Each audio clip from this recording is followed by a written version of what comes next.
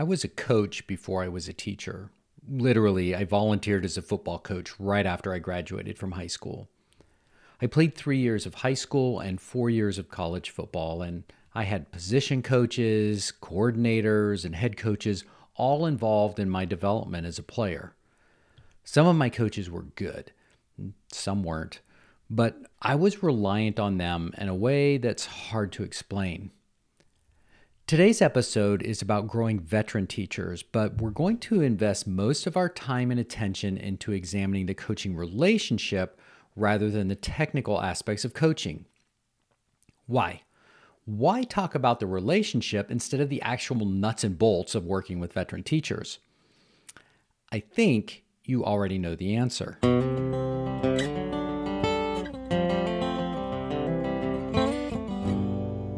Hello, colleagues, and welcome to the Assistant Principal Podcast. I'm your host, Dr. Frederick. We are all on a leadership journey. Every day we have a chance to grow. Every day we have a chance to help others grow. My goal and the goal of this podcast is to help you grow into being a strategic leader. A leader who puts people before purpose, who solves problems instead of treating symptoms, and who understands the difference between progress and action. Through this podcast, my daily email, and virtual programs, I'm working to build a network of inspired and inspiring school leaders. Let's get started on today's adventure and this unique opportunity to learn to live and lead better.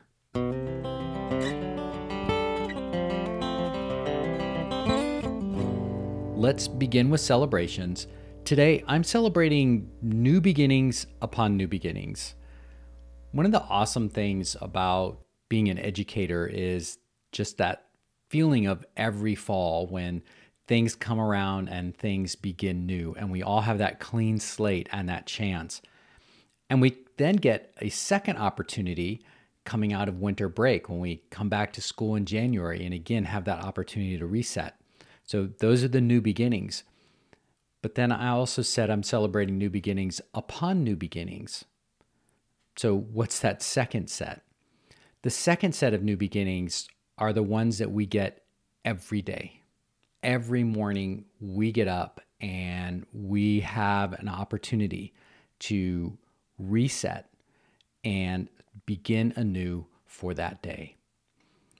Now, that doesn't mean that we should all be 100% totally fired up, be our best selves every day. That's not realistic. Honestly, the last couple weeks here, we've lost some young people in our community, and it's been a really, really tough time. And I haven't been at my best each day. But the thing is that I have the opportunity.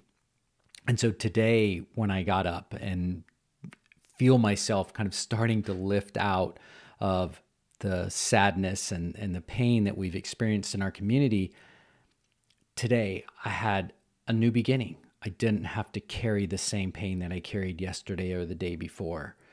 So we're blessed in so many ways that we have these new beginnings in the year and for our career, but also that we have a new beginning each morning. And we have the opportunity to choose or try to choose to be our best selves. So before we really dive into this whole coaching piece with veteran teachers, let me begin by clarifying some terms and connecting some dots. School leaders have two primary responsibilities. Keep everybody safe, that has to be number one. But secondly, to help students grow into young adults who are going to have some agency over their lives. Now, since you as a school administrator or instructional coach or district person, since you don't teach kids, the way that you impact kids, the way that you help them gain that agency is by supporting and growing their teachers. So reframing this, school principals, assistant principals, instructional coaches, you have two jobs. Keep everybody safe and support and grow your teachers. Those are the top two things. And if you do those throughout the year, you're going to have a successful school. Now, when I talk about teacher development, you're going to hear me consistently use two words, support and growth. And I use those words intentionally, and they mean two different things in my little universe. You may have heard me talk about the 6 dimensions of organizations, right? Organizations have 6 dimensions. The most important is, unsurprisingly, people. But then there are also purpose, structures, and resources. And the interplay between those things impacts the work that people are able to do. When people and the purpose of the organization and when the structures and the resources are all aligned, it makes it much easier for people to do the work that really matters. As you're probably thinking right now, there are a lot of times when things aren't aligned, when we get distracted or pushed into other purposes through either politics or individual hijacking of agendas or just losing focus. There are a lot of times when the structures that impact us, both physical and legal and the intangible ones, make it tough for us to actually do that job of focusing in on kids. And then, of course, there's the whole resource piece. So when I talk about supporting teachers, what I'm talking about is actually aligning to the different parts of the organization in order to support the work that teachers do. So making changes to the structures, finding more resources, asking less of teachers so that they can focus more on instruction, making sure that the purposes that we're focused on are consistent with the teacher's mission to help students gain agency. So support is working at the organizational level. Growth is working at the personal level. That is where we help teachers to gain knowledge, to gain skills, to work on their dispositions, and to stay healthy in all of the different ways that are critical. Now, one of the most foundational pieces to being a growth school, a school where you can focus on growing your teachers, is implementation of the flywheel. And the flywheel is a systems piece. It's about structures, it's about resources, it's about purpose.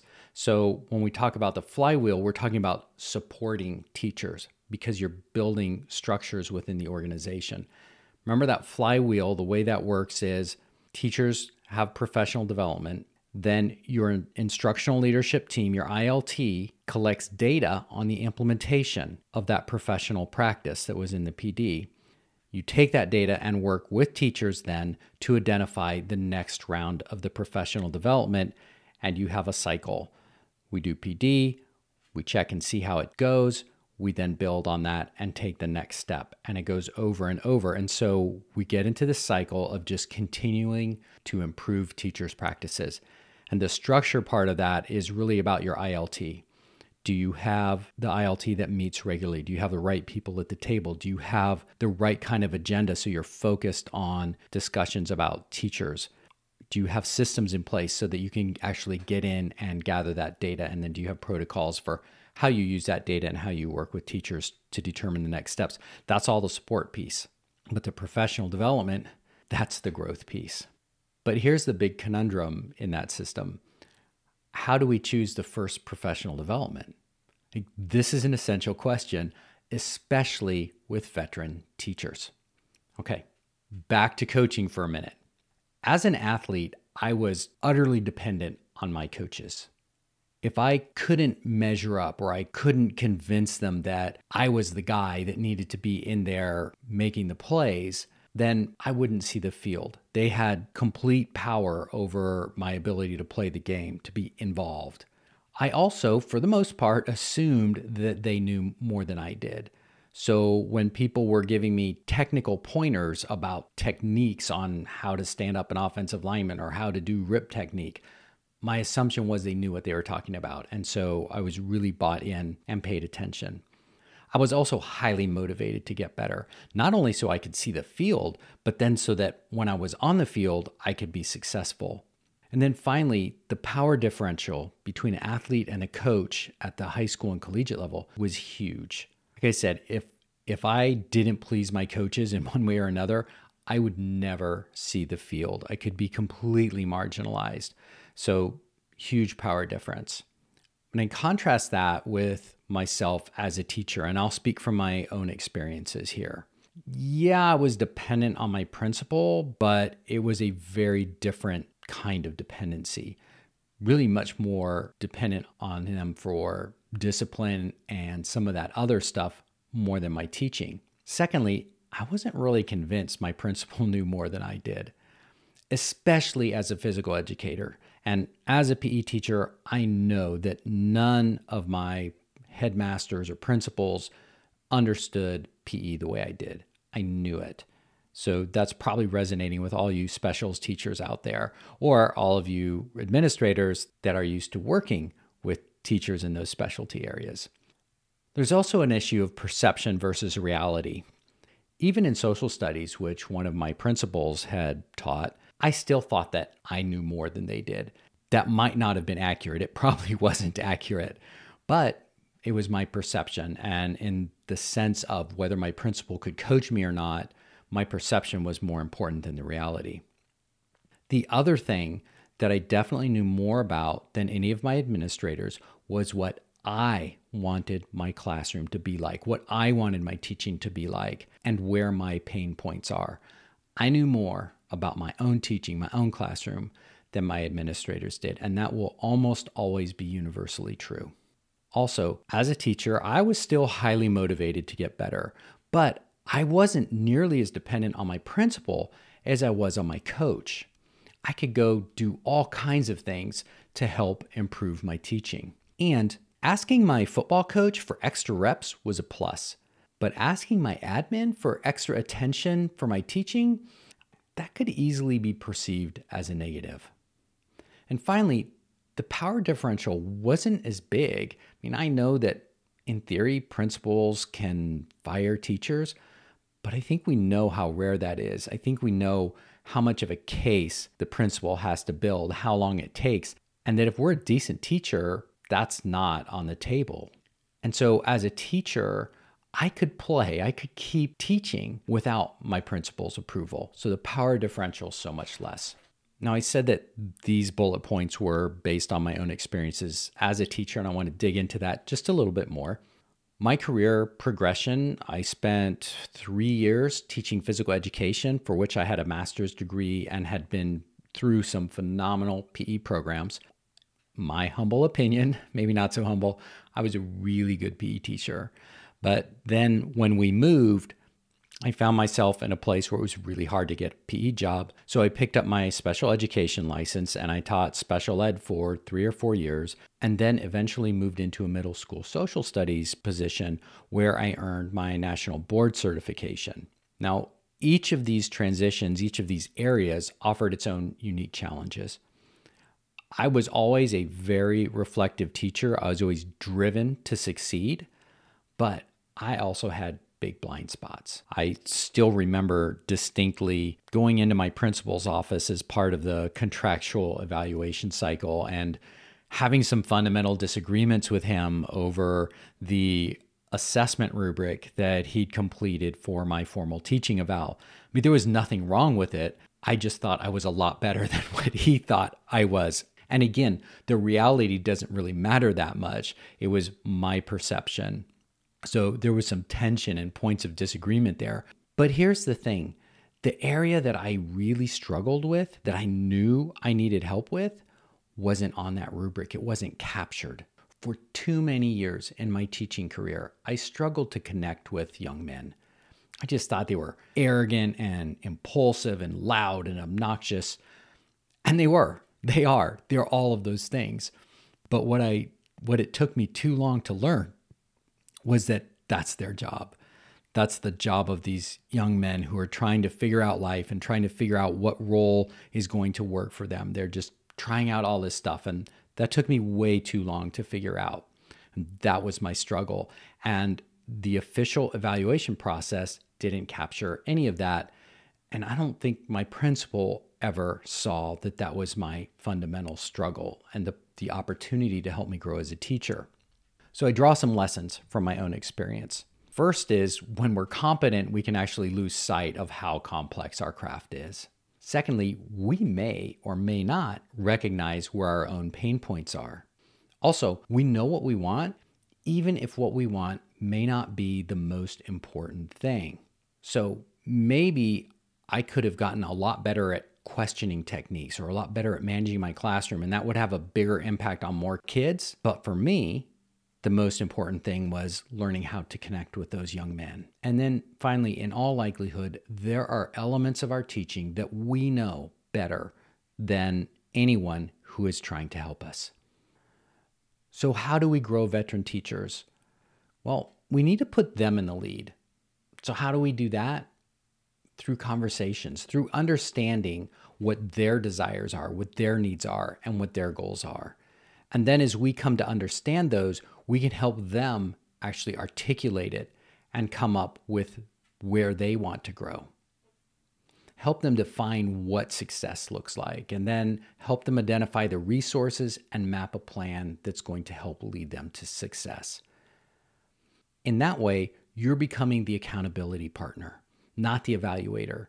You're helping them gather data and then holding that mirror up so that they can assess how they've done and what comes next for them. In short, when working with veteran teachers, you need to become the servant. Let's look at a quick example. A lot of our veteran teachers have aging parents that they're caring for. So it might be really all too common for you to have a teacher in your building who is struggling to get home and take care of her mom. And maybe she's spending way too much time prepping for lessons. And so she's just becoming really stressed and worn out and a bit angry maybe and resentful. And so her teaching's suffering in multiple ways. But through the conversations, you learn this. And what you keep hearing from her is her frustration about not being able to prep lessons well. You hear that she wants to be a good teacher. She wants good lessons. But she also wants to be able to focus on her mom when she's with her mom instead of trying to figure out what she's going to be doing in school the next day. So our job there is then to help her identify resources and map a plan. So maybe I read something about that, or maybe the teacher's heard about that and says, I really want to learn this whole approach to batch planning. Okay, then we help get them into a program like that and then act as that accountability partner and help them to grow in success to meet their goals. So there are some cautionary things we need to be mindful of. The first is trauma. There are many teachers who have had traumatic interactions with their administrators around the formal evaluation process, but also around the informal evaluation process. So if you don't know your teachers really well, don't assume that they have a healthy attitude towards the growth process. And don't assume if they have a negative attitude that it's because they don't want to get better. In fact, you might want to assume that many of your teachers have been traumatized by the whole process of how we grow teachers in our schools. The second thing is that growth is a process, not an event. Going in and offering an I wonder statement and then never being able to follow up, that's not helpful, especially with veteran teachers. If you're going to offer feedback, it needs to be part of a larger extended process. Also, focus on entering the process, coaching processes based on your capacity. It's better to engage in the process with fidelity with 3 people and ignore the rest than to do one-offs or be haphazard with 20 people. Know your capacity and choose appropriately. Actually, I did a whole episode called Who Should I Coach? And that was way back in episode number 8. I will put a link in the show notes. Another thing we need to be mindful of is that caring is helping people grow in the direction that they want to grow, not that we think they should grow. And to grow veteran teachers, you need to care. The last cautionary note is that you don't know as much as you think you do. We all have biases and gaps, which make our ability to determine the one best thing a teacher needs to work on to be almost an impossible task. None of us knows as much as we think we do. So let's wrap this up and put a bow tie on it. For veteran teachers, we need to hold up the mirror. We need to get to know them, to understand them, their aspirations, triumphs, burdens, and fears. We need to help them clarify their own needs, the things that will allow them to gain more joy from their teaching. We need to help them develop that plan for growth, help them collect and analyze the data around their implementation. And in doing that, then we hold up the mirror with a caring servant's heart. And if you can't do that, then my advice would be don't try to grow your veteran teachers.